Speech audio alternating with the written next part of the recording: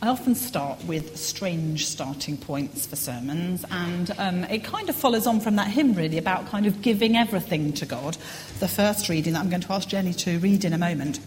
This reading, I suppose, really, when I read it, I think, how weird, because it's all about animal sacrifice, and this reading is about actually sacrificing Abraham's son, which is really kind of very odd for our ears. But basically, when I look at this reading that Jenny's going to read, I ask the question, how much would I give? You know, how much would we give?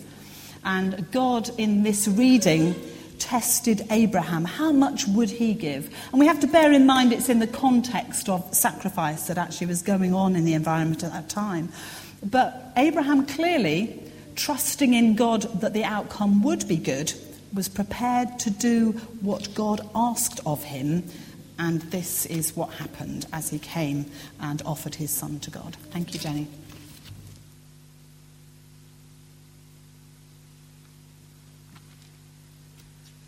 Genesis 22, verse 13 to 14. Abraham looked up, and there in a thicket he saw a ram caught by its horns. He went over and took the ram and sacrificed it as a burnt offering instead of his son. So Abraham called that place Jehovah-Jireh, the Lord will provide.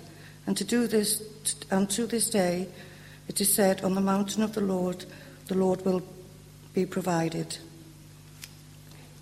I kind of missed that beginning a bit of that reading, didn't I? Yep.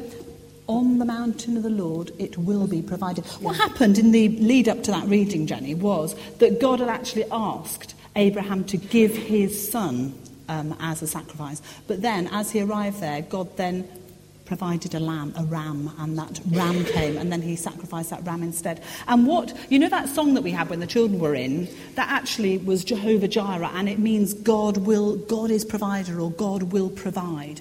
And what it was that God pushed him to the point of saying, what actually would you give for me? And clearly we know that God even gave his own son for us.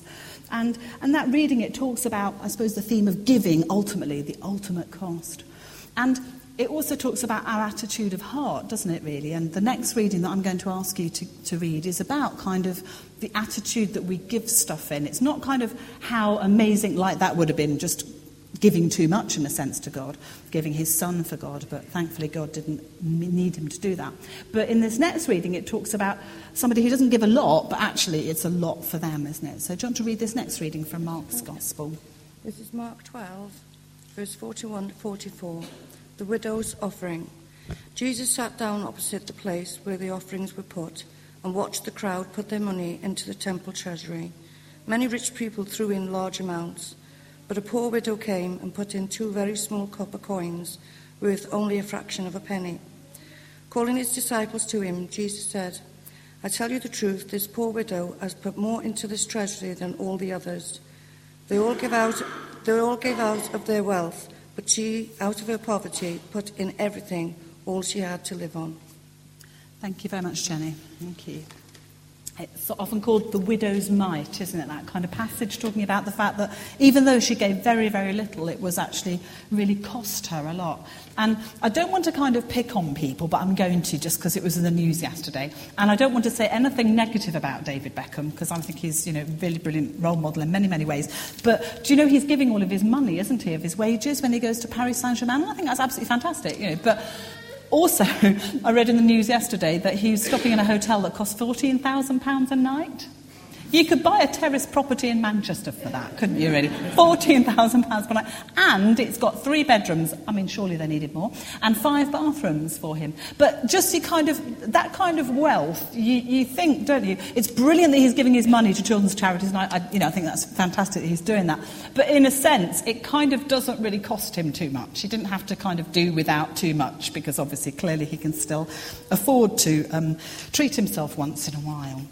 But if you think this morning, there are people who've put money in the offering that cost them more than that. I'm not going to pick on anybody here. I didn't look and go around a minute. We had subtle lighting, didn't we, during the offering this morning? Don't know whether that's significant. But basically, there will be people who give until it hurts sometimes. It actually affects their pocket. And like it says, it's actually the people in that story were giving loads, but it actually didn't cost them as much as, although it did cost them something, as much as it cost that widow who gave of the little that she had. So God's actually not interested necessarily in how much we give. He's interested in the way that we give it, our attitude of heart, and how much it actually costs us. That kind of attitude of heart is something that's in the next passage I'll ask Steve to read in a moment from Corinthians. It talks about generosity. And in this passage, it talks about the fact that the Corinthians are a bit of a tight-fisted bunch, okay? That if you read the letters to them, I mean, basically they make lots of mistakes. They've not really got a good track record. They form factions, they take one another to court, they parade their spiritual gifts, and also they promise money that they don't really want to come up with. Other churches in the area, Thessalonica and Philippi, are very generous, and he kind of compares and contrasts them, really, in the letters. But in this reading, it talks about how the Corinthians are slow to show their consideration to the poor and the weaker members, and how they lack generosity and love in building up the church and building up God's kingdom. So let's have the longest reading. Thank you, Steve.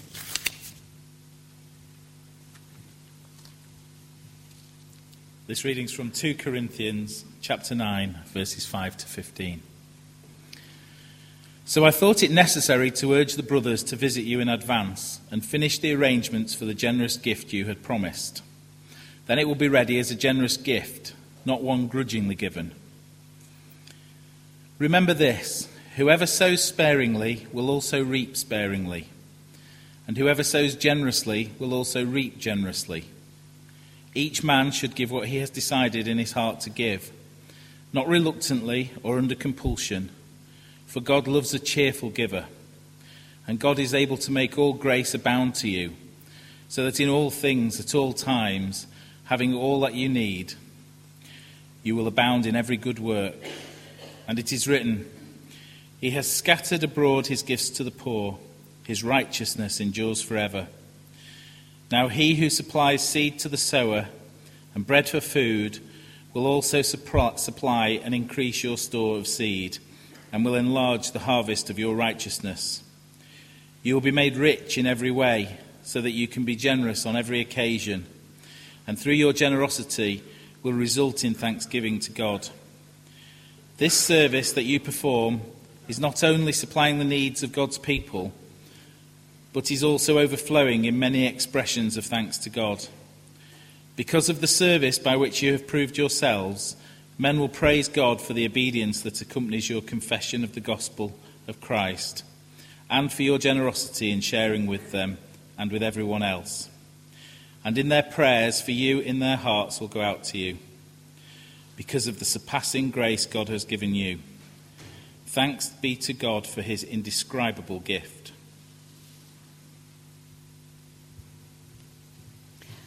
In that passage, he's kind of hoping that they'll do what they promise. He's hoping that they will give the gift that they promise, but clearly it's like trying to extract blood from a stone with the Corinthians. And that was the reputation that church had, that they had kind of a few issues, didn't they? So when we're thinking about giving in our church, what is the DNA? What is the kind of profile of our church? Are we it says in that passage, each man should give what he's decided in his heart to give, not reluctantly or under compulsion, for God loves a cheerful giver. What we don't want is people giving stuff that they kind of really begrudge. We would really rather that actually the giving is something that you and God decide is actually the right thing to give. And as you give that generously. The final reading, I really like this reading. This final reading talks about love in which things are given, and the fact that when you give, in many ways you actually receive back. So let's hear from Luke this final couple of verses. Thank you. This reading's from Luke chapter 6, verse 38. Give, and it will be given to you, a good measure, pressed down, shaken together, and running over, will be poured into your lap. For with the measure you use, it will be measured to you. I like that idea of kind of like rebounding giving. I'm not saying you'll give and you'll get 10 times, because you get that, don't you, with some of these things on telly. They say, you give this and you'll get tenfold back again. Not making any promises, okay? What I'm thinking is, what I like is the fact that they were saying that if you are generous, that blessing will come back to you. Just read that verse, those couple of verses again. Give and it will be given to you. A good measure, pressed down, shaken together and running over will be poured into your lap. For the measure you use, it will be measured to you.